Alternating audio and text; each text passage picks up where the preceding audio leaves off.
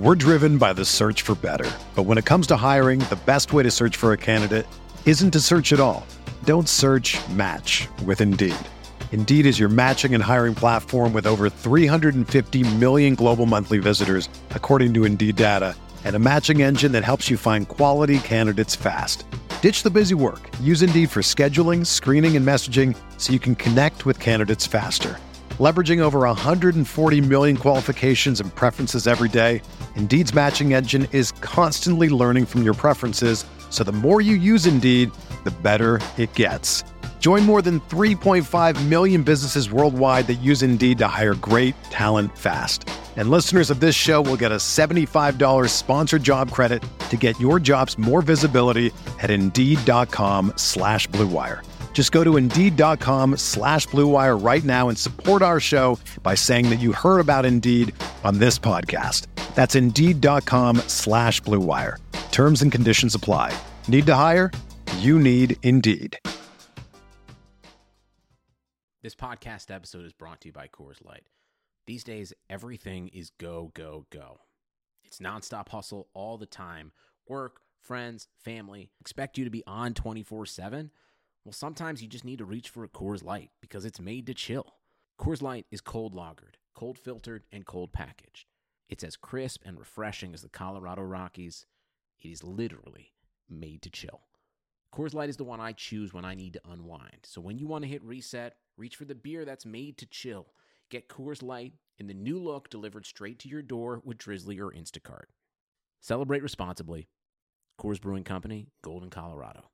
Oh, he turned it. Oh, he smothered that chicken. He smothered the chicken. Sabonis down the lane with authority. Lovert skies high for the jam. Warren lets it fly. Yes! TJ Warren is not human. You're listening to Setting the Pace, your go-to Pacers podcast with Alex Golden and Michael Facci. Hey, Pacer Nation, this is Alex Golden here. Wanted to let you guys know that today's podcast will be a little bit different than the normal format that we have. Myself and Mike Facci were unable to record together, but we did record two different separate segments. I was a guest on the Uncontested podcast that covers the OKC Thunder, part of the Blue Wire Pods network. Jacob Niffen is the host there, does an excellent job. And we talked all things Pacers Thunder, went down memory lane, looked at the Paul George trade, who won that trade now looking back at it. Talked a little bit of TJ Leaford. Jalen McHugh just had to get his thoughts on all that. Then we looked at the draft prospects for this year because both the Pacers and the Thunder are in the lottery right now, and play a little tankathon to end the conversation. So we talked for close to 45 minutes to an hour, I would say, on that. And then Facci had a special guest on, Rowan Carney from SportsIllustrated.com. He had a nice piece on Caris LeVert. So Facci talked to him about all of that. You can hear that part of the conversation. I think it's the last 20-ish minutes of this show. So hopefully you guys enjoy the pod. If you don't hear back from us by the end of the week, we'll be back early next week around Monday, Tuesday, have another pod for you guys. But there's a possibility I'll have another pod for you guys this weekend. Not sure if it's going to happen. But anyway, thank you all so much for your support. Hope you guys enjoy the podcast. If you're not already, follow us on Twitter at Setting the Pace 3. Facci's at _FACCI. I'm at Alex Golden NBA. And you can always find us on Instagram at Pacers Talk. So hope you guys enjoyed today's show. We will talk to y'all later. The Oklahoma City Thunder versus Indiana Pacers. The Thunder lose 116-122. Alex, this game, the Pacers led majority of the way, but that last 60 seconds was a little bit entertaining. Yeah, it felt like a typical Pacers game because they cannot ever finish games in the fourth quarter. They're pretty awful. In second half games, I think they've only outscored the opponents in 23 maybe. I don't even check tonight's box score, but before that, it was 22 games out of the 30, and they're like 22 and 34 in the second half. Oh, wow. So they're just really bad. They're a really, really, really poor second half team. So I saw the lead early on, and I said, is this going to hold up or not? I don't know, but the Thunder, man, you guys are doing a great job of tanking.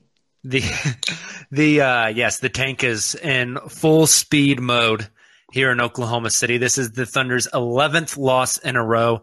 And Alex, I got to be honest, after this afternoon when we got the updated injury report and found out that Indiana essentially sitting like half their roster, the Thunder have been sitting half their roster for a while now.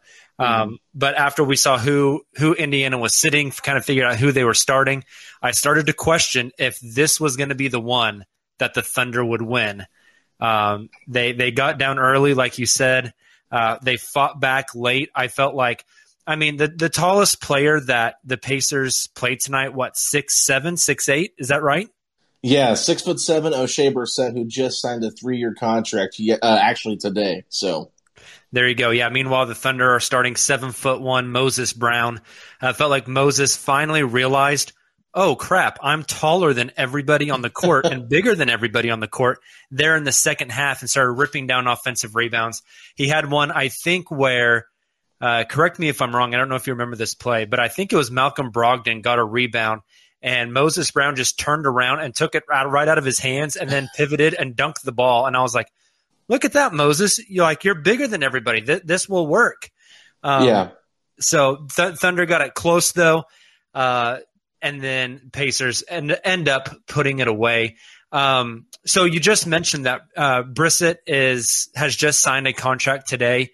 Was a two-way for the Pacers, I believe. What have you guys seen from him, and are you excited about him moving forward? Yeah, so actually he had just played with the G League Mad Ants, and he played last year with the Raptors under coach Nick Nurse, and Nate Bjorkman was obviously a part of that staff. And so he was their best player in the G League, so they signed the 2 10-day contracts, and both of those ran out. So they did sign him to a 3-year deal, and I believe Blake Murphy from Toronto actually reported that the next 2 years are not guaranteed.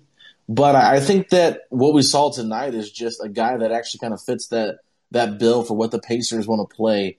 Obviously, it's been a rough year for Indiana. Now they're 4 games under 500, but before that they were 5 games, and they're just clawing their way back. And I think with Brissett, the biggest thing with him is he had 3 blocks tonight, 2 steals. He was very active, didn't get in foul trouble. He's got athleticism. I think the Pacers just need bigger forwards like that on their roster. They don't have it. They've either got centers or guards, and they don't have really any in between, especially with TJ Warren out. There's nobody to really play that small ball for, and I think that he's someone that can give you that leverage of doing it. They've done it a little bit with McDermott. They've done it with Jeremy Lamb and Justin Holiday, but all those guys are not very good at the small ball for, and that's why I think they like Brissett. I think that they're going to give him a chance to actually get some run, and I think he'll be on this roster for the next couple of years because that deal is so cheap. Nice. Let's talk about a guy, since we have a lot of Thunder fans here in the locker room as well. And those of you who are listening in on Locker Room, please, if you have any comments, drop them in the chat. Hit that request to speak button. Alex and I will get you up here and chat with you. But, Alex, I wanted to ask, he didn't play tonight, but my man, Domantas Sabonis, just tell me, I know he's kind of been dealing with injuries and stuff this year, but as someone who covers the Pacers, what have you seen from Sabonis? I know there's always been talk about Indiana maybe splitting the 2 bigs and Sabonis and Miles Turner. Kind of your thoughts on that and just what you've seen from Sabonis so far this season, obviously last season, the All-Star year, and moving forward, kind of what your hopes are for him. Yeah, so I think Domas is a really special player. I really do. And I think the Pacers didn't necessarily know the kind of player they were going to get. I thought he'd be a good player. Didn't know he'd be an all-star level player. But once they traded Thaddeus Young, that opened up that opportunity for him to start last season. He grabbed the bull by the horns and worked his way into an all-star game. And then this year wasn't originally voted in. And I think there was some Pacer fans. I know we were on our podcast talking about how we thought at the time, I think the Pacers were 4th in the East. So we were kind of saying didn't winning usually matter, but I just think he's got a lot of good skill sets, and he's kind of had a rough season defensively. Coach Bjorkman's system pretty much has him playing the Pascal Siakam position on defense, and if you look at those 2 players, you can see why that would be problematic for Domantas Sabonis because, number one, he's not near the athletic freak that Pascal Siakam is. He's not that quick on his feet, but offensively, he is just an incredible basketball player, so good at setting screens, seeing guys, cutting, a great passer. And so really with Sabonis, I mean, a lot of fans are excited about him, and I think right now, if you're looking at who is the face of the Pacers franchise, I think he is that guy right now. So when it comes to determining whether they keep Sabonis or Turner, there's been a lot of people that are pro Turner. I think the pro Turner crowd is the loudest it's ever been in his tenure here since being drafted. And with Bjorkgren's system, Turner does make a little bit more sense on the defensive end of things, but offensively, I think Sabonis makes more sense. I can't see them trading away another face of the franchise after dealing Paul George and Victor Oladipo in the last 4 years. Two of the faces of your franchise being done in the last 4 years is a hard thing to do as a franchise, and they're not ready to rebuild. But I think Sabonis is just a special player. He's going to get better, in my opinion. But with Bjorkgren's system, I mean, he doesn't shoot any mid-range shots like he used to, and he was actually pretty good at that last year. The three-point shot's been iffy. I mean, there's been times where he's looked really good taking it, other times where he went in games without making one. So very inconsistent there, but I just think that Sabonis brought this up. He got injured and missed a couple games before he came back, and then he played pretty well the next 5 or 6, and he said just that mental break from this long season was really beneficial. So I just think this has really been a tough year for a lot of the players, specifically Sabonis. Yeah, for sure. It's interesting that you're mentioning Sabonis shooting because the one season he was in Oklahoma City, that's all he did, right? The Thunder started him as a stretch four, and he played 20 minutes per game in Oklahoma City, shot 2 3-point attempts per game, and played a completely different role. And I think the Thunder kind of knew what type of player Sabonis was, but they still wanted to get him on the court somehow. But you also couldn't bench Steven Adams at that time either. And so trying to figure out a way that fit. We have a question in the chat here, Alex, from my guy Colin Reed. He says, from the Indiana perspective, who won the Paul George trade? He's always heard it from the Oklahoma City perspective, but he's interested in it from the Indiana perspective. Yeah, I think with the situation that Paul George put the Pacers in and how much people made fun of the Pacers for that trade, getting what they've gotten, I mean, you're looking at 4 All-Star appearances in those 4 years, 2 from Vic and 2 from Domantas Sabonis. So, sure, I mean, you could sit here and say that the Thunder clearly got the better player out of the 3, and then they were able to capitalize on that and trade Paul George to the Clippers for that, motherload of picks plus SGA. So, I mean, if you look at it, and then the Pacers, obviously, Vic loses all his value after being injured. They get Karis LeVert, and Karis LeVert is a nice player. We still haven't seen him blossom into that, star-level player like Victor once was. So, I mean, right now I would say that OKC probably won the trade, but, I mean, if you look at it from Indiana's perspective, the position Paul George put them in, the Pacers couldn't have done any better to get 4 All-Star appearances out of those 2 players. I honestly, without saying it to be a cop-out, I think it really was just a win-win for everybody.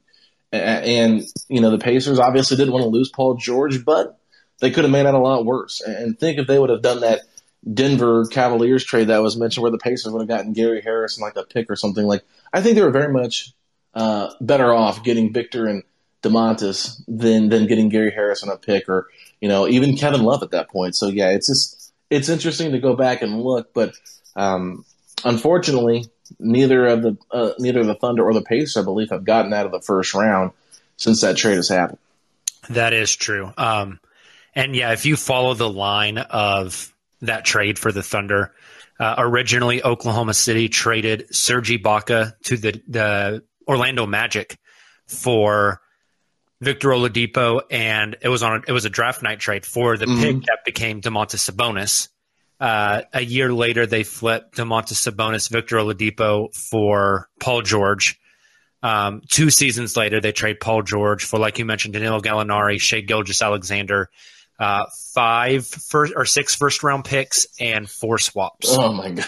So, it's hard to beat that. Yeah, the Thunder traded Serge Ibaka essentially for the mother load that they got. So it's from a Thunder perspective, you can't really complain. But no, I like what you said there that the Pacers had to do something, right? Their backs were against the wall. The trade demand was in. You can't just sit on that. That's like basketball suicide at that point. And I always found it fascinating that the Pacers decided to go with tangible players instead of picks in that trade.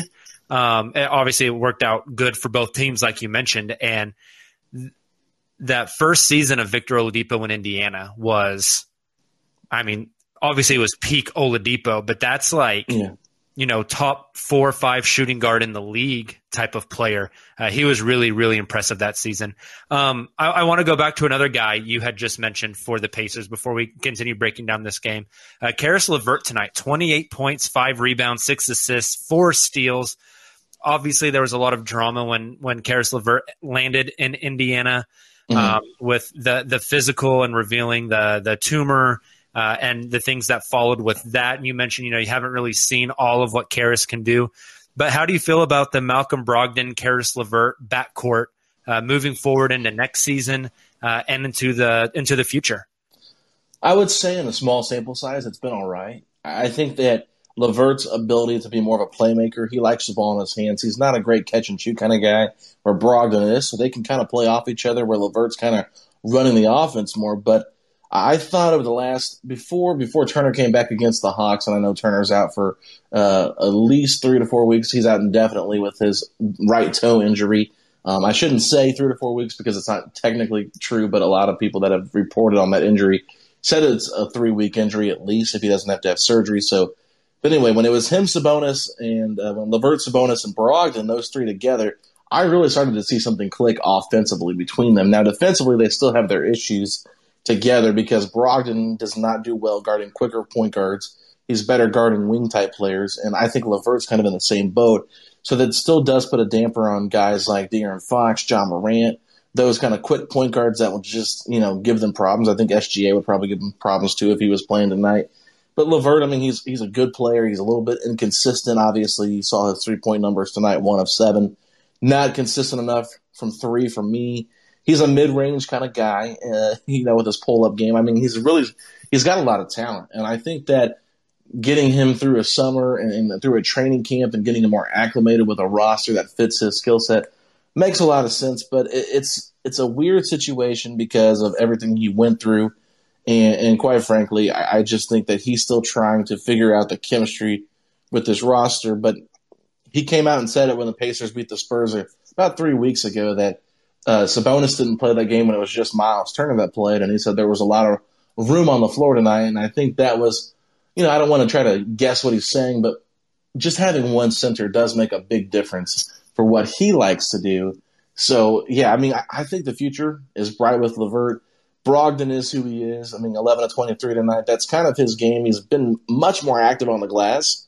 Tonight definitely was a necessity based on, who they had on the roster. But he's been a little bit better since he came back from his injury. Him and Sabonis were out for the same amount of time. So, yeah, their fit together, man, it's good, but it's not ideal. It's not perfect to me. I think there's still some holes in it.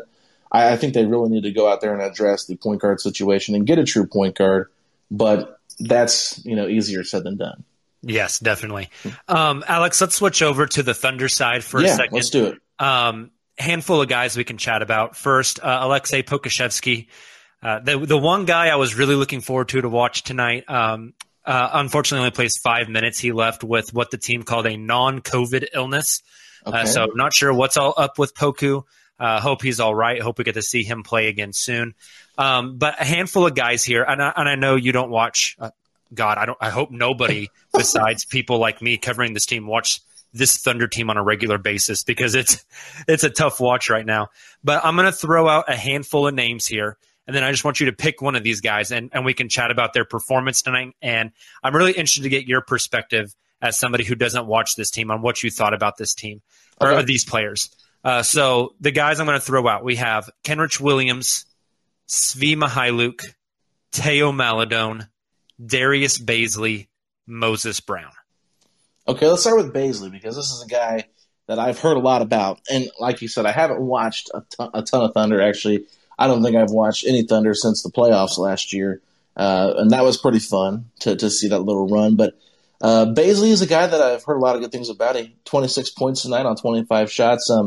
Not a great three-point shooter, but I did see him, the one that I did see him knock down, I was really paying attention. So I was like, oh, he's not a bad shooter. When I look at the stats. But, so tell me a little bit more about him. Obviously, I know Mykhailiuk a little bit from his time with the Pistons, I believe. So I'd like to know more about Bazley. Can you fill me in on him? Yeah. I mean, 26 points on 25 shots, like you mentioned, not efficient at all. Bazley's been struggling with efficiency. In the bubble run last year, Bazley was crazy hot from three, and the stroke looks nice. It's just not going in. I think the biggest knock for Bazley recently has been his inefficiency at finishing at the rim. He can get to the basket, but he finishes soft or he finishes low and gets it blocked. We've been seeing a lot more dunks from him recently, though. And I just thought tonight, even though he wasn't efficient, he wasn't great. He had 3 turnovers. 26 points is nice. 9 rebounds is nice. 2 assists is nice. But there's a lot of like discombobulation on his drives and stuff. But the thing I enjoyed from him tonight was, and you may have noticed this as well, just his aggressiveness. Yeah. He was willing every time he got the ball. He wanted to put it on the floor. He wanted to drive. He wanted to be physical and try to get to the basket. He was trying out different moves. He was trying to drive and kick. And I think, to me, with Darius Bazley, especially when he goes to the basket, I still see some Bambi-ness to him. The baby deer with the new legs, who's kind of shaky, and hopefully he can continue to grow and get better at driving to the basket. But yeah, I thought tonight the biggest takeaway for me from Bazley was just how aggressive he was. He seemed to play really hard, which it's nice when you actually like notice that from players that they're really putting that effort in. And he wanted to be that guy for the Thunder tonight, and I thought that was a good sign. No, I agree with that. I thought Bazley was very aggressive, and I liked how much he was attacking. Obviously, I felt like this was a really sloppy game. I did not enjoy it thoroughly, to be honest with you. It felt like I was watching a bunch of guys at the Y play pickup. It really did. And it was hard to sit there and like get super excited. And obviously, I'm hearing the Pacers broadcast, seeing Pacers Twitter, so I'm getting a lot of Pacers commentary in my ears, basically watching the game. From what I saw, I thought Mykhailiuk actually was really efficient offensively. The economy is made up of real people doing real stuff, and it affects everything. Which you obviously know since you're a real person doing real stuff. Marketplace is here to help you get smart about everything beyond the what of the day's business and economic news. We dig into the how and the why with the real people driving our economy. From big tech and interest rates to small businesses and what's happening at the Fed. Marketplace breaks it all down so you don't have to. Listen to Marketplace wherever you get your podcasts. I felt like whenever he shot, the ball was going to go in. And he took some nasty shots. I think there was one that hit the side of the backboard. I was like, oh, that wasn't even close. But I think I was more disappointed with Moses Brown just because I had listened to some people kind of preview the game a little bit. And they were talking about how he was going to have just a monster game against the Pacers, especially without any centers. And to me, I just felt like he could have asserted himself a little bit more. And I'm surprised that OKC didn't try to get him a little bit more involved. Maybe they're purposely trying to lose, but I mean, Kenrich Williams, I like his game as well. I don't think his box plus minus really reflects the kind of player that he is because, he had an efficient 9 as well. There's a lot of these guys on this team that I like how hard they play. I think that they are buying into the system, but, OKC's done a really good job of putting a team together that is going to get you a lot of losses, but they're going to be at least competitive while playing. And, that's kind of how you find those diamonds in the roughs. And hopefully can latch onto one of these guys that's playing here, like Poku. I was really excited to see him. Like when they did a close-up of him on the camera, I could not believe he was an actual NBA player. Like it's, I've seen the pictures on Twitter of him in the post-game press conference after he had a really big game, but yeah, it's just like it's so hard to really put in your mind that he is an NBA player. But no, I thought you guys were going to come back possibly and tie this game up towards the end. The Pacers aren't very good, and quite frankly, OKC is just better at tanking than Indiana because we're not trying to.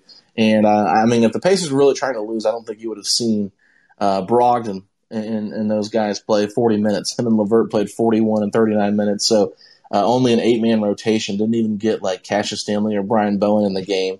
So I think the Pacers are trying to win, which is unfortunate for a lot of fans because we want to see them in the draft because they never get draft picks. But, I think there's some young guys on this team that could be impactful. And once you guys get fully healthy and get your lottery picks, I think OKC could be pretty good in 3 or 4 years. Yeah, I think that's the hope. And you mentioned that these guys play hard. and they buy into the system. And that has been their hallmark all season, is they have this never give up. I've been calling them the Goonies because they never say die. They grind, they go hard every game. And just to be brutally honest, it's just they don't have the talent on the floor right now to win basketball games. But earlier on in the season, we saw guys like Lou Dort, Shai Gilgeous-Alexander, Al Horford also buying into that idea of playing hard and that idea of buying into the system. And they were, one of the surprise teams of the league early on with how much they were winning when they, weren't supposed to be a team that was winning. And so I think you're seeing a lot of this stuff. These guys like Kenrich Williams, like an Isaiah Roby, like a Svi Mykhailiuk. I think these guys, they're trying to get an extended look at them and figure out, do they fit as role players on the next iteration of the Thunder, right? I don't think they believe that any of the guys that played tonight have that they're going to be the second star on this team potential, save maybe Alexei Pokusevski. The skill level for that kid is just through the damn roof. It's just, can he bulk up and can he reach that ceiling? But all the skill is there. But the rest of these guys, they're not going to be the number 2 to Shai Gilgeous-Alexander. The number 2 to Shai Gilgeous-Alexander, or Shai Gilgeous-Alexander being the number 2 to somebody, is going to be, if they land a top 5 pick in this draft, what the 2022 draft looks for the Thunder. So right now, like you mentioned, they're diamond mining. They're trying to find these guys that can fill out the end of the bench, these guys that can be role players and come in and do specific things for them. And Kenrich Williams, I think, really embodies that. Just stuff the stat sheet tonight: 15 points, 7 rebounds, 2 assists, 2 steals, a block. The dude he plays his ass off, and he has a really high basketball IQ.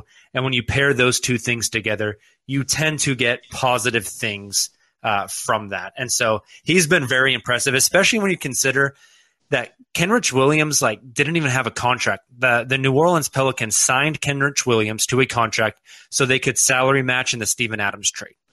Wow. That's the only reason he ended up in Oklahoma City. And then now he's coming out and playing like he is and really turning himself into an asset. So I think shout out to Kenrich and the Thunder development team for what they've been able to do there.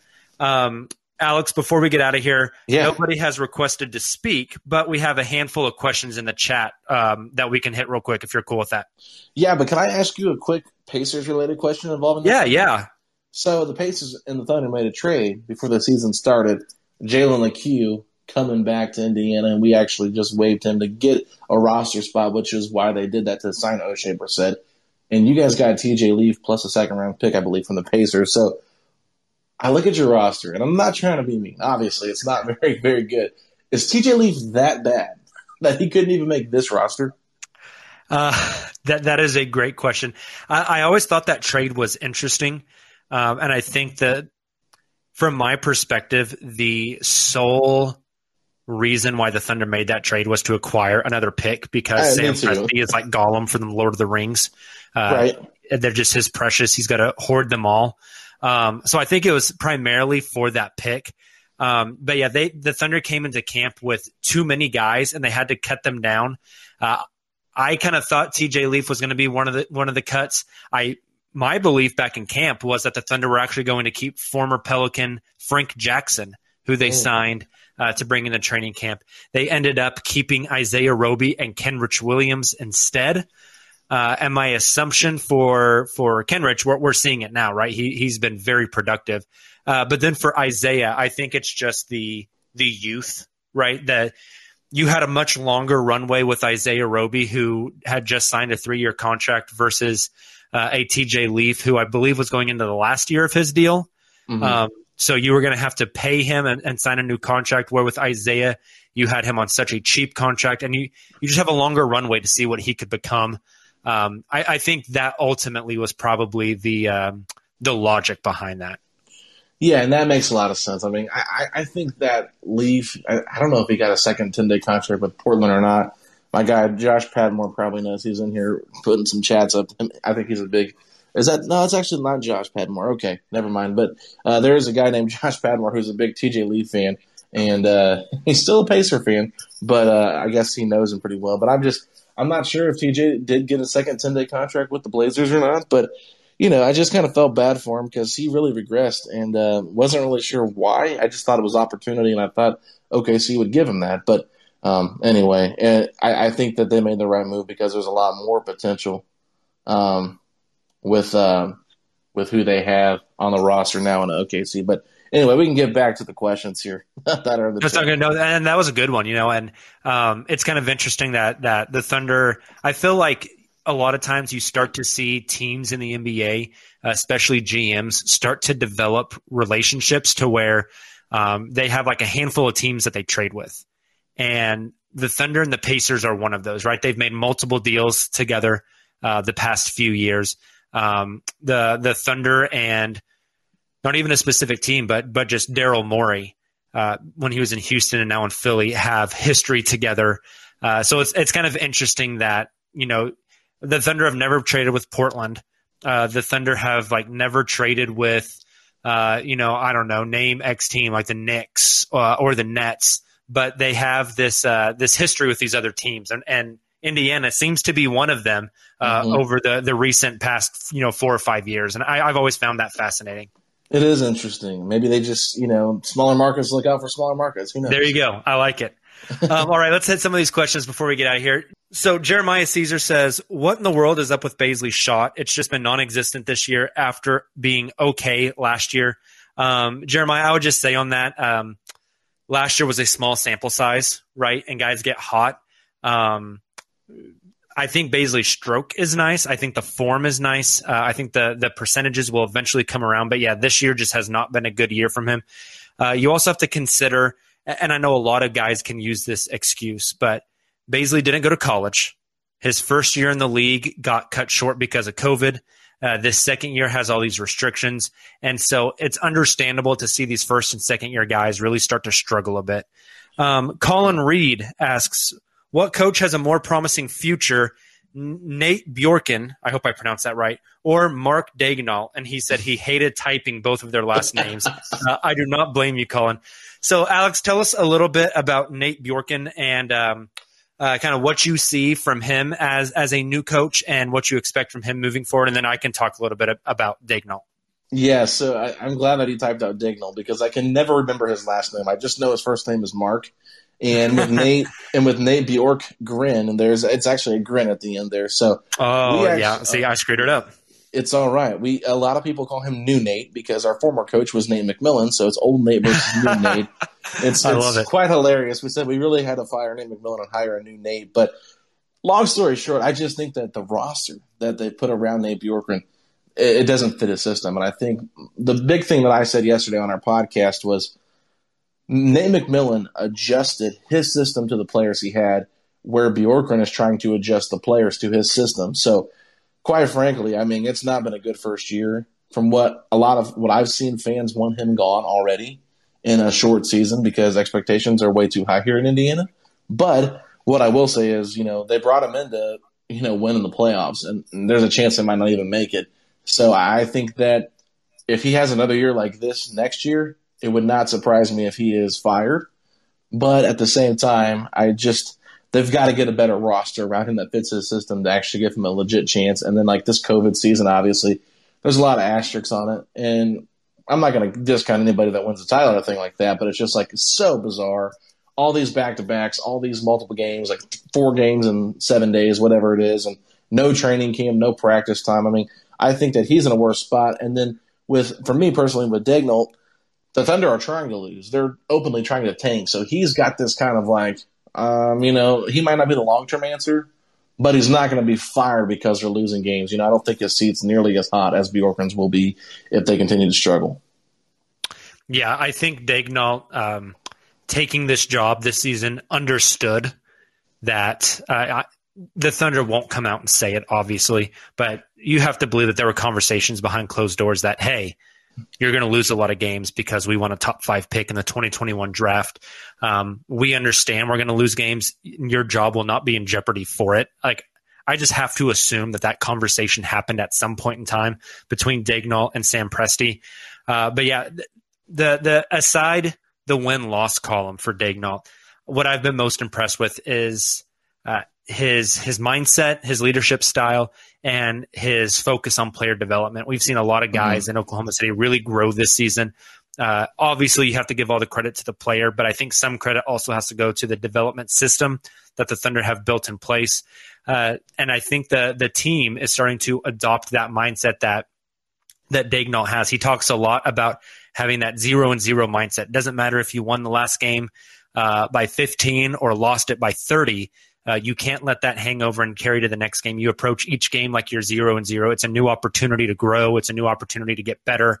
And so I think the team is starting to adopt that mindset. I think it's a good mindset to have. I'm interested to see what if the Thunder do end up getting where they want to in this draft and get their guy, what next year looks like when it's presumed that they're not going to actively try to lose games. They're going to have Shea. They're going to have Lou.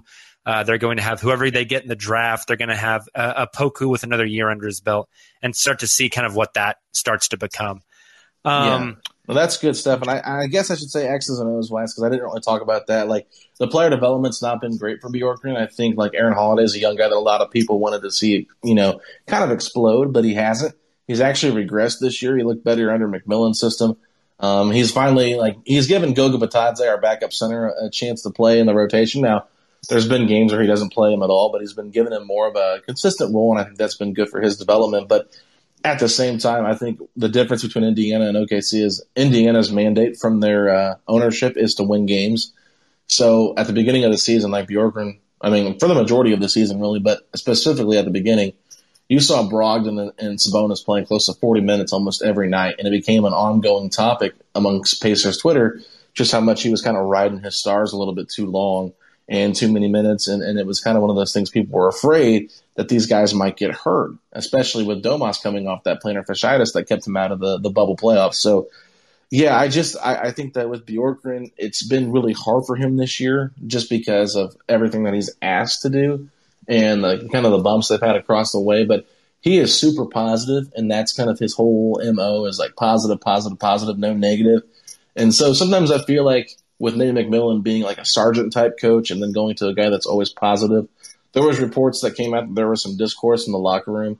And Jay Michael from the Indy Star, who covers the Pacers, said that the reports that he had heard basically was that players were getting upset that Brogdon and Sabonis were getting favoritism and getting treated differently. So I think that he's got some issues that he's got to work on. Not necessarily like issues, but like just player relation issues or player relation situations have to get better because, quite frankly, these guys don't know him, and this is a weird first year to try to get to know a coach. And I think that they like the system. They think that he's really smart, but the wins and the losses have hurt their trust, I think, a little bit. I don't want to go on a limb and say that, but I think that they're not as happy-go-lucky as they were at the beginning of the season when they got off to a hot start.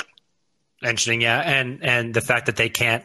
It's a hard year for relationship building. Like, we've seen the protocols that they couldn't go out to dinner on the road, and you're locked in your hotel room. And there were some locations, some NBA cities where they couldn't even have the whole team in one conference room in the hotel. It just makes it so incredibly difficult. So it is. We have a speaker request. Let's get Colin up here real quick. Colin, how's it going, man? Hey, man, pretty good. How about you? Doing well. What's up? Awesome. So I have a draft question about both the Pacers and the Thunder. For the Pacers, what I want to know is, obviously it's a huge stretch to get him, but could you see a guy like Corey Kispert fitting in with them just because he's kind of a win-now player, and I feel like he fits right into them, especially with his shooting? And then for the Thunder, Jacob, I want to know if the Thunder do end up with the Rockets pick at number 5 and they get a pick at number 3, what's more valuable, keeping the 3rd and the 5th pick or trading up to get the number 1 pick? And I know back to class, but I appreciate you guys.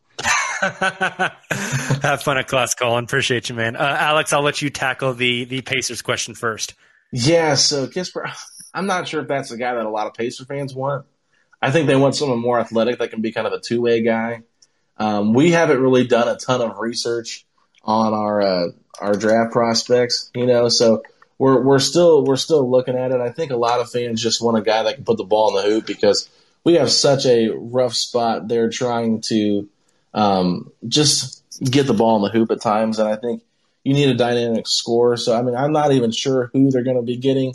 I mean, Corey Kispert, I mean, he kind of reminds me a little bit of like a Joe Harris type player, maybe a little bit better, maybe more upside. I'm not sure, but I think that they want more athleticism. I think that someone that could be interesting is like a Scotty Barnes. That's a guy I'm looking at from Florida State if they could go after someone like that. Maybe a Moses Moody if he falls a little bit. I mean, obviously Davion Mitchell is somebody that everybody wants after watching what Baylor did. I think he would make sense because they need a point guard. So Kispert to me is not the guy that I want in this draft, but he is a wide guy, and there is a running joke with Indiana front offices taking white guys. So I think even if he was Larry Bird, fans would be in an uproar just because of his skin color. That's hilarious. I love it. As far as Colin's question, as far as the Thunder are concerned, if on draft lottery night the Thunder land 3 and 5, what's more valuable, keeping 3 and 5 or getting the number 1 overall pick? Man, this is the argument, right? This is the argument that Thunder fans, since the Thunder have entered the realm of actual possibility where they could land both of those picks, that you just have to get the coin flip right on both of them. They could land 3 and 5. And so 3 and 5 gets you what? Probably Jalen Suggs and Jonathan Kuminga. Like, that's really attractive. But there's a reason the number 1 pick is so valuable, right? Like, I think if you were... We're driven by the search for better. But when it comes to hiring, the best way to search for a candidate isn't to search at all. Don't search, match with Indeed. Indeed is your matching and hiring platform with over 350 million global monthly visitors, according to Indeed data, and a matching engine that helps you find quality candidates fast. Ditch the busy work. Use Indeed for scheduling, screening, and messaging so you can connect with candidates faster. Leveraging over 140 million qualifications and preferences every day, Indeed's matching engine is constantly learning from your preferences, so the more you use Indeed, the better it gets. Join more than 3.5 million businesses worldwide that use Indeed to hire great talent fast. And listeners of this show will get a $75 sponsored job credit to get your jobs more visibility at Indeed.com/Blue Wire. Just go to Indeed.com/Blue Wire right now and support our show by saying that you heard about Indeed on this podcast. That's Indeed.com/Blue Wire. Terms and conditions apply. Need to hire? You need Indeed. To ask me, like, Jacob, would you rather have pick 3 and 5 or 1 and 16? It's 1 and 16. For those of you who don't know, the reason I say 16 is because the Thunder get 2 picks this year, the best of their own, Houston's and Miami's. But the Houston pick is top 4 protected. So if Houston lands 1, 2, 3, or 4, Houston keeps it, and the Thunder are forced to keep their own and Miami's pick. Miami's pick is currently at 16. So if the Thunder could get their own and Houston's, which would be like 3 and 5, or it could get 1 and 16. You take 1 and 16 every time, because if you want 3 and 5, you could trade pick 1 in this draft for 3 and 5 easy. I actually think you would. I would be pissed off if the Thunder had pick number 1 and traded it for 3 and 5. It would need to be 3, 5, and multiple future firsts for me to be okay with them trading number 1. Plus, I'm just super high on Cade. People are going to argue different sides. A lot of my co-hosts would say, give me 3 and 5, give me 2 bites at the apple. I'm on the flip side of that fence, right? Go get me number 1, get me Cade Cunningham, and we'll figure the rest of it out down the line. But if you could get a guy like Cade, and Cade would fit on any team in the NBA right now. I don't care which team it is. Throw him on the Brooklyn Nets, throw him in Orlando, throw him in Chicago. Doesn't matter. He fits. He can find a place on the floor, and he will help your team win basketball games. I think it's that simple. So I am definitely team get pick number 1 over get 3 and 5 every day. Yeah, no, I would definitely do that. And I think one thing you can look at too is just like go through and look at the top 10 players of all time. How many of those were number 1 picks? You know what I mean? Mm-hmm. And I think, there's guys like obviously that weren't number 1 that are probably in that top 10, but like the majority of them, I think you would say, they're either 1 or 2. You're not finding a top 10 player more than likely at 3 or 5. Like there's obviously exceptions in the league. I mean, Luka was drafted 3 by the Hawks and traded to the Mavericks, and then Nikola Jokic is your MVP candidate. He was drafted in the second round. Like there's obviously like outliers like that, but I just think if you have the chance at the first overall pick, and I think it's a slam dunk across any mock draft that you look at, that it's Cade Cunningham, a 6'8" point guard with a 7-foot wingspan. I mean, and he's from Oklahoma State. I mean, that's the school right in your backyard. It just makes too much sense. Yeah, 100%. And, Alex, you bring up a great point that, you have your Giannis Antetokounmpos, you have your Kawhi Leonards. Those are the exception to the rule. Those are not the rule, right? A couple of years ago, actually, I did a bit of a deep dive into this, and your percentage chance of being an All-NBA player is like 65% if you are taken in the top 5. And if you were taking picks 6 through 60, it's like a 4% chance, right? It falls off of a cliff. And you want those top 5 picks, and the higher up in the top 5 you get, the better your chances are that you get a franchise-changing All-NBA type player. A couple more questions before we get out of here. We have Josh asking, what are your predictions for how many more games the Thunder will win before the end of the season? Thunder have 13 games left. Man, Josh, at this point, I'd place the over-under at 2.5 for wins. I really would. And I would be kind of tempted to take the under. They've got some tough ones coming up. Wizards, Sixers, Celtics, Pelicans, Suns, Warriors twice, both in Oakland. The Kings 3 times. That's going to be the interesting one, depending on where the Kings are. And then Jazz, Clippers, those are some tough games. And so I have a hard time seeing the Thunder really rack up a lot of wins here. I think they will win again before the season's over. If it was up to me, they wouldn't win another game, and they'd plummet to the second best odds. But I don't have control over that. Yeah, I think that there's just going to be a random night where they're hot from 3 or something stupid like that. They just get hot, and the team they're playing is not hot. Yeah, and it could be one of those games against the Kings because not to be rude to any Kings fans in the chat, but the Kings just suck. They're just god-awful. There's no other way to say it. The coaching is bad. The mindset of that franchise is bad. I'm going to be so incredibly pissed off if on NBA draft lottery night the Kings land in the top 5 and the Thunder do not. How many times do the Kings need to get a top 5 pick and for it to not work out? Well, they'll miss on it, that's for sure. you mean take Marvin Bagley over Luka Doncic? Yeah, I mean, that kind of missed. They've done a lot of bad ones. I mean, they got lucky with De'Aaron Fox, but I think that's because some of the other people picked before him. I think they had the 5th pick that draft, if I'm not mistaken. So, poor Kings fans. This is something that I've been talking about on my podcast. How much longer till De'Aaron Fox wants out of Sacramento? 100%. We've already heard that Marvin Bagley does want out, right? Yeah, his dad was asking for him to get out, right? And so yeah, there was somebody, I think it was a Kings fan, someone asked them what it would take to get Sabonis from the Pacers, and they said Marvin Bagley, Buddy Hield, next year's the 2022 NBA draft top 4 protected pick, and then they said whatever pick we select this year, they would actually draft the player, then trade him to the Pacers for Sabonis and Jeremy Lamb. And I was like, really? You'd give up 2 first-round picks, Marvin Bagley, the 2nd overall pick, and Buddy Hield just for Sabonis? I was like, man, Kings fans are really desperate if that's the case. I mean, I like Sabonis, but 2 top 4 picks, I mean, that's top 4 protected. But still, I was like, Pacer fans would be dumb to turn that down, especially in this year's draft. Hey, I mean, you know what I mean. But it's just the Kings, I mean, if Buddy Hield wants out, not Buddy Hield, if De'Aaron Fox wants out, that's the perfect player for the Pacers. They need that kind of point guard, and I think that I would offer picks and Sabonis and probably one of our guards, whether it's Brogdon or LeVert. I mean, I would offer the motherload for him just because he's already signed that max deal, and I think that he would be a good fit here. Yeah, you back up the truck for De'Aaron Fox. He's freaking good, and yeah, I mean, you also have to wonder when you get him out of Sacramento, how much more can he grow? Because I feel like Sacramento is a place where if you get drafted there, your odds of succeeding, your ceiling is immediately lowered. And I know that sounds rough and that sounds kind of bad, but I mean, no lies detected, right? And I love that Jeremiah in the chat says the Kings will take Kispert at 3. That would be so on brand. So on brand. No, it definitely would. And here is just some of their terrible picks. I mean, they did last year get Tyrese Halliburton, so you got to give them credit on that. Yes. Tyrese has been very good.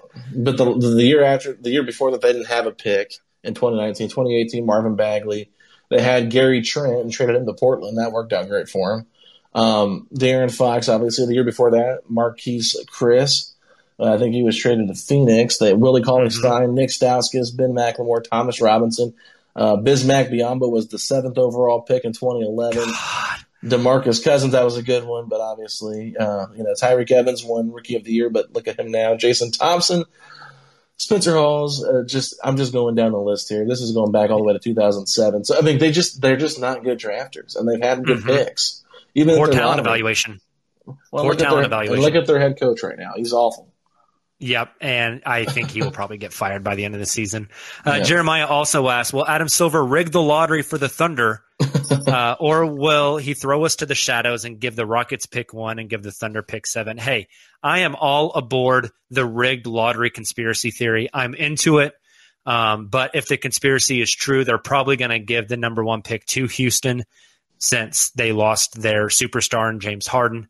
But hey, they didn't really lose their superstar. They just mismanaged their team so bad that their superstar wanted out. So I'm still and they don't know how to trade. Why would you not want Karis LeVert and Jared Allen and all those picks over Victor Oladipo and who you Dante flipped 2 Exum? Months later? Yeah, you Kelly Olynyk and Avery Bradley.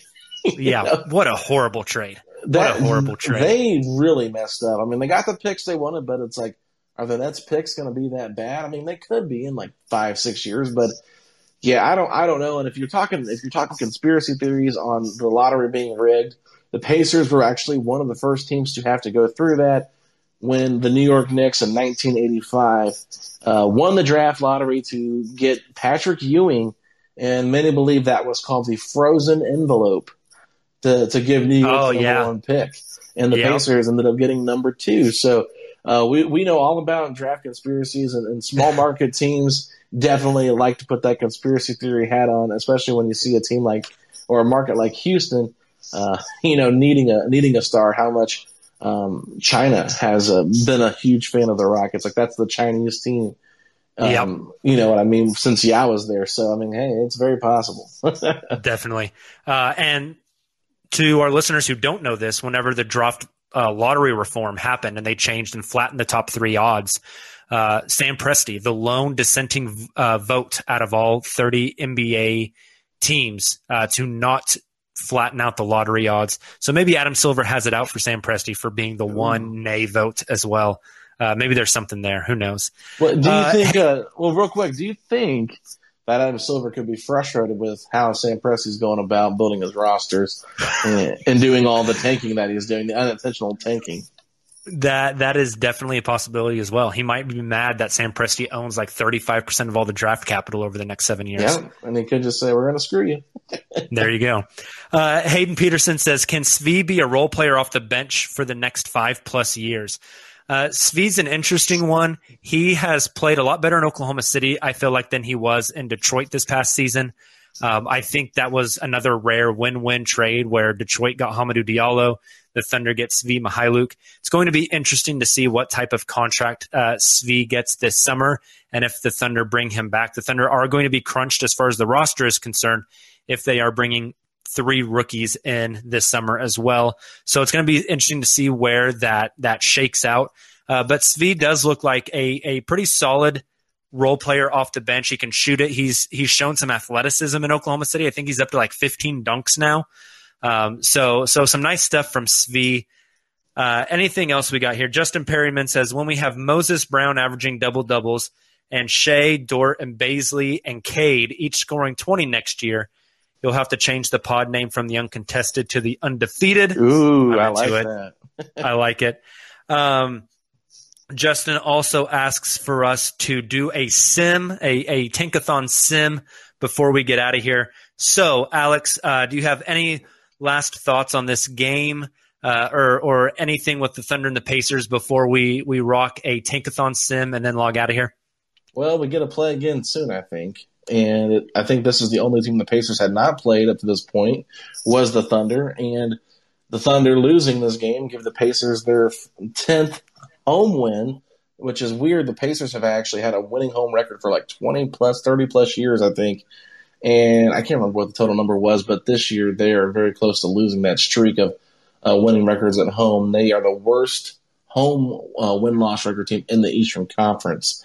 So, winning has not been easy for them at home. But all I can say is after tonight's game, I think that the Thunder are doing a great job of tanking, and I think the Pacers are clearly trying to win still. And I think that O'Shea Brissett, this is really the storyline for pretty much every podcast. O'Shea Brissett looks like a legit NBA player, and I think that he's going to be someone that's on the Pacers for the next couple of years and probably get some rotation minutes.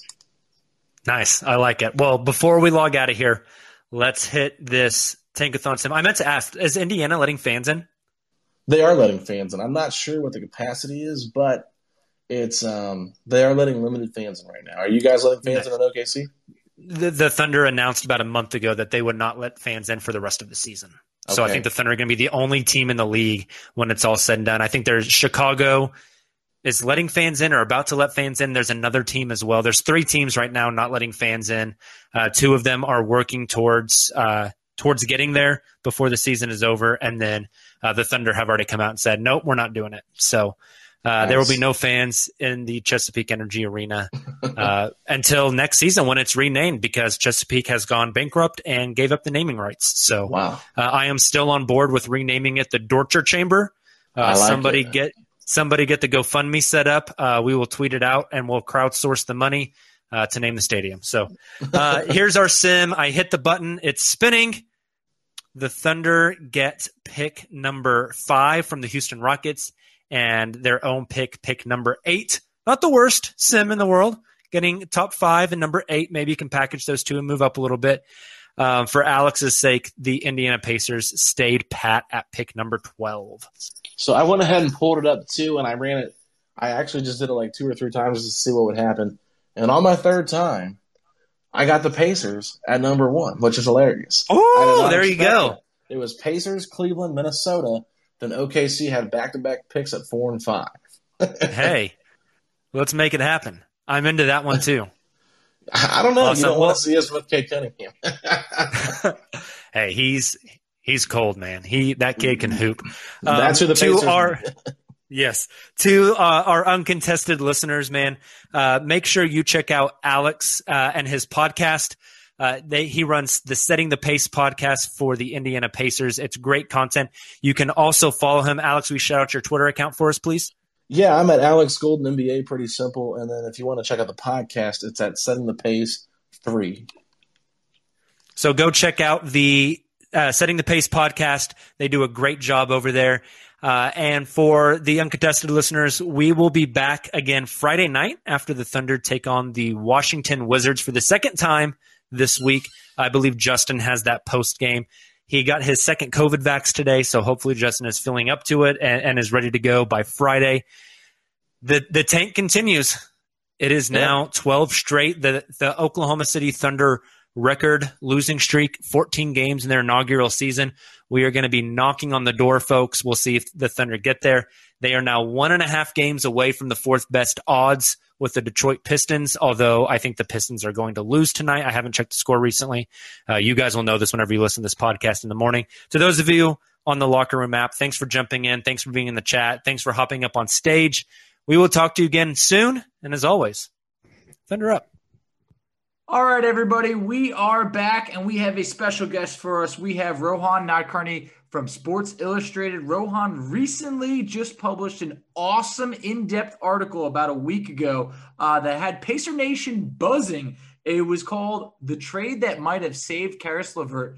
Rohan, tell us about what sparked your interest and how you doing today. Well, first of all, thank you so much for having me on and your kind words. I really appreciate it. I think obviously everyone was interested in Caris LeVert's story. It was such a shocking development when he was traded.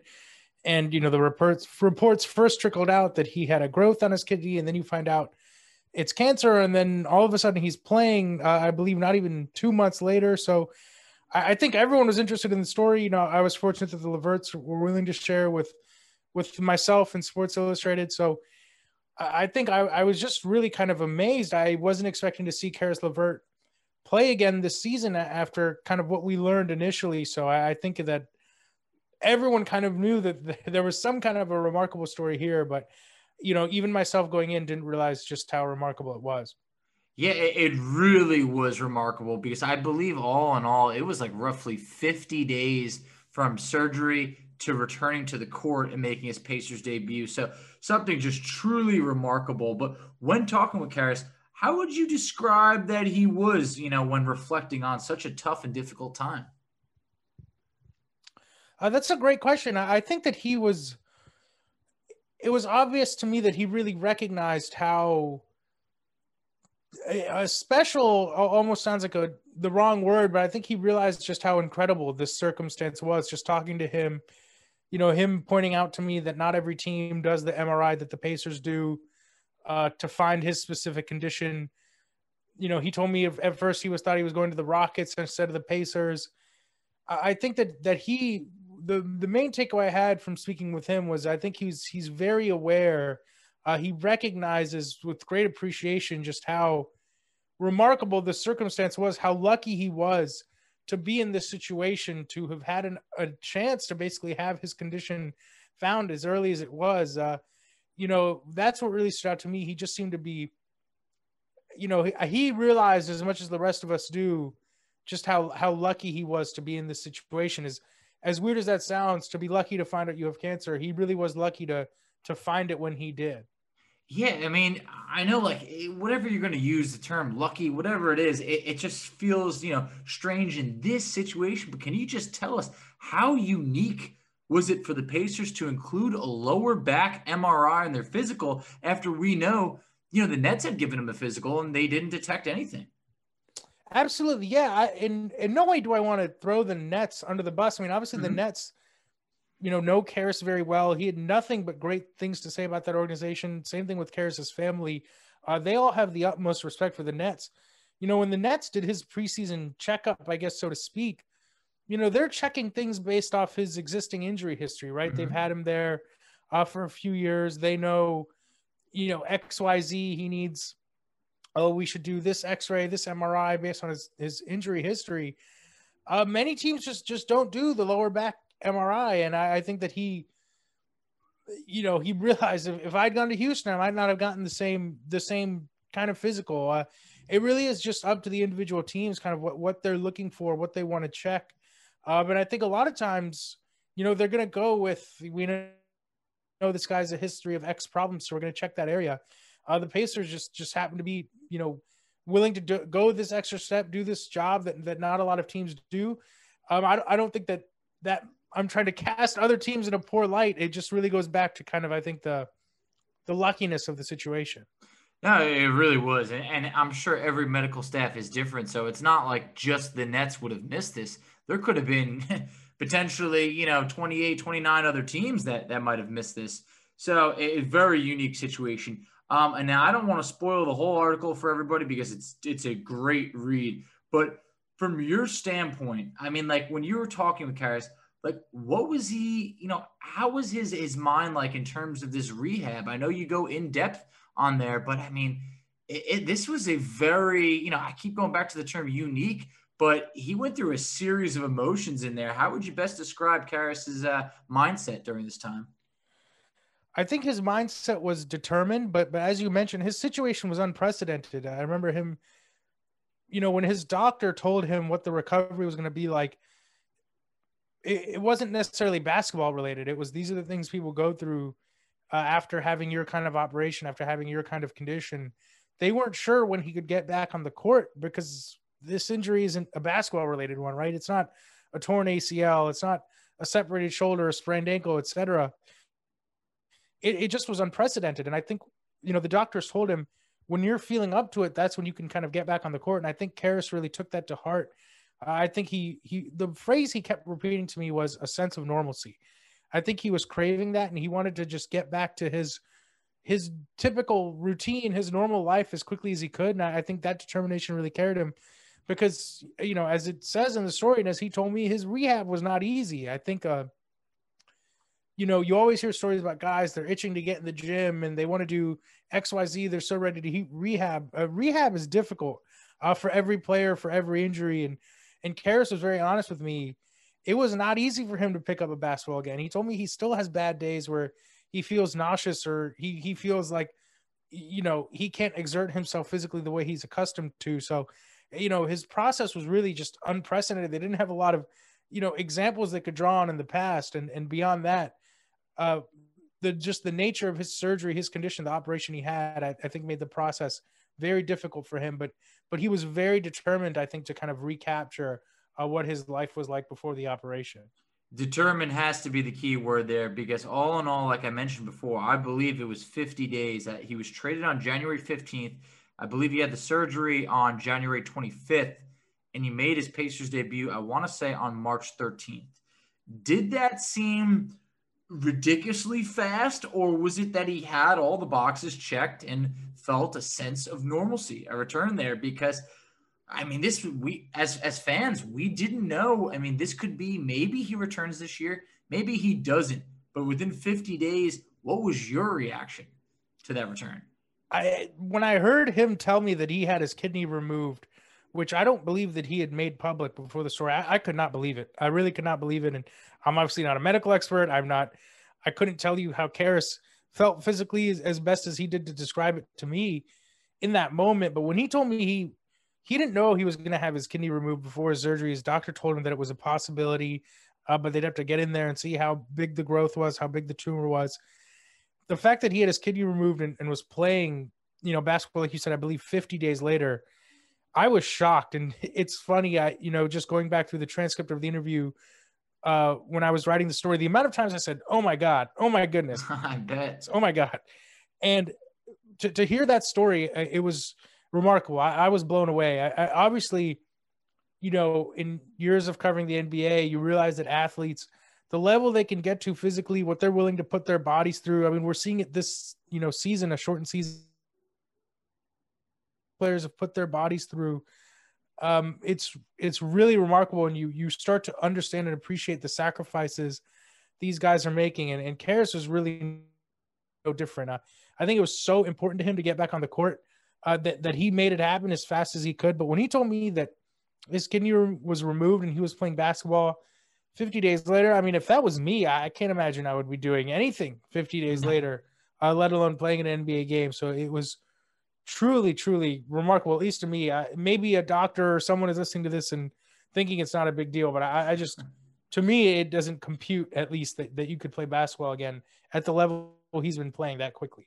No, it really doesn't. I mean, just to your average Joe, I mean, that's enough to pretty much probably not do any physical activity for quite some time, let alone return to the NBA and compete against the best in the world. We mentioned it a little bit earlier, but I mean, Rohan, I really can't think of any other time that a player has, beat or overcome, whatever you want to call it, cancer in the same and returned in the same year. I mean, is there anything that comes to mind there? I mean, I know James Conner from the Steelers beat it, but he missed a full year of college. This is 50 days to return, and not just return. Bro, he's playing at a high level. I mean, this is a guy who recently was averaging, I think, over 25 points in about a 4-game span. I mean, shooting over 50%. When you're seeing these, I mean, is this just someone that you think moving forward, how could you not root for Caris LeVert? Oh, you hit the nail on the head. I mean, I want to stress, it's not just Caris. His brother Daryl, his mother Kim, they were all such generous and incredible and kind people to speak with. It was an honor. It was a privilege to have an opportunity to share their story. I'm rooting for all the LeVerts. And, you mentioned the last guy I could even think of is Alonzo Mourning, who I believe missed, a full season and more, and he needed a kidney transplant. And it took a little while before I think he was playing at the level that he was accustomed to again. Certainly wasn't necessarily the same player that he was earlier in his career. The way Caris is playing, I think that he still figures to be a huge part of the Pacers' future. I know that a lot of, fans, they only get to see the kind of person he is on the court. I just want to stress, just how generous and great his family was. And, the way they took the situation in stride. When Karras told me that, he said, when I went to that follow-up test, I'd come to peace that whatever happens. Like, I have to accept it. It's out of my control. All I can do is control my positivity and how I handle the situation. That's just an incredible and beautiful perspective to have, and as a player, he's also easy to root for with just how well he's playing and his versatility. I know that, speaking to people with the Pacers, they're really excited about what he can bring the team. Oh, very much. Very excited about it. But also, it's kind of strange how things came full circle. On draft night, he's wearing an Indiana Pacer hat before being traded to the Brooklyn Nets. Then he ends up, obviously, years later, getting traded to the Pacers and having this happen, which, like you mentioned, even the title could have saved his life. I think it's only fitting now that LeVert has embraced this. And as you mentioned in the article, he's now became an ambassador for the American Cancer Society. I mean, how amazing is that? It's really great. And I think that, he made it a point to, his mother said the same thing, that this is something that he can use his platform for. He doesn't want this to be isolated to him. It's clearly important to him. He mentioned specifically with the, African-American community, he wants to be able to give back. He wants to be able to be an example. He wants to be a symbol. And I think that's really great. It's not just about overcoming this, but about getting screened and showing that you can have a normal life after going through something like this. So the fact that he's, not only gone through the journey he has, the fact that he's come back on the court, but is willing to be a symbol, willing to be kind of the living example. I think that's a really great way to make sure that, what happened to him, more people have that opportunity to have the experience he did, where his cancer is detected early and live a healthy, full life afterward. No, completely. I mean, hey, look, it sounds, it sounds strange to say it, but I feel like a lot of time, us men, we pride ourselves on being, rugged and manly and everything will work out, we'll be fine. But if this could happen to Caris LeVert, this could happen to any of us. So I would highly recommend that everybody gets checked, at some point within the year. I know for myself, I haven't had a physical in probably a couple of years. And, players in the NBA, you could have multiple physicals in a year and they could still miss this. So you definitely want to be able to get checked. But Rohan, as we wrap up over here, I would love to have you highlight maybe some of the other articles you have coming out, because to be honest, I hadn't read your work before, but after reading the LeVert article, I truly love it. I'm a follower of yours now, and I think the listeners should stay tuned to what you have coming out. Well, thank you so much. I really appreciate that. And, anytime I write a story, I just hope that it resonates with fans of a certain team or a certain player. I would just encourage people to continue to check out SI.com. I mean, we have a great team of writers. It's not just myself. It's Jeremy Wu. It's Howard Beck. It's Chris Mannix. It's Chris Herring. We have our morning shoot around series. I write every Friday. For that, we have a different feature column from one of our writers every single day. If people are interested in my writing, if that's a real thing, for our preview issue, I did stories on Anthony Davis and Jimmy Butler. And since then we've done Alex Caruso, now Harris. So yeah, I'm fortunate to be part of a really talented staff at SI. I think that, my colleague, Alex Pruitt, did a great story on Malcolm Brogdon, another obviously Pacers guard. Mm-hmm. So we have a lot there, I think, for everyone to check out. So, I would hope that anyone listening to this interested in more stories like that, I'm fortunate to be part of a great team. I think we're doing great work like that often at SI.com if you check out our NBA section. You very much are. Tell everybody where they could find you on Twitter. Absolutely. It's at Rohan Nadkarni, ROHAN NADKARNI. I'll be there. I'm usually making jokes more so than tweeting my stories, but we'll see what happens. Rohan, it was a pleasure. I really appreciate the time, and I'll be staying tuned on those articles. Thank you so much, man. I really appreciate your time. Thank you for giving me the platform. You got it. Keep up the great work.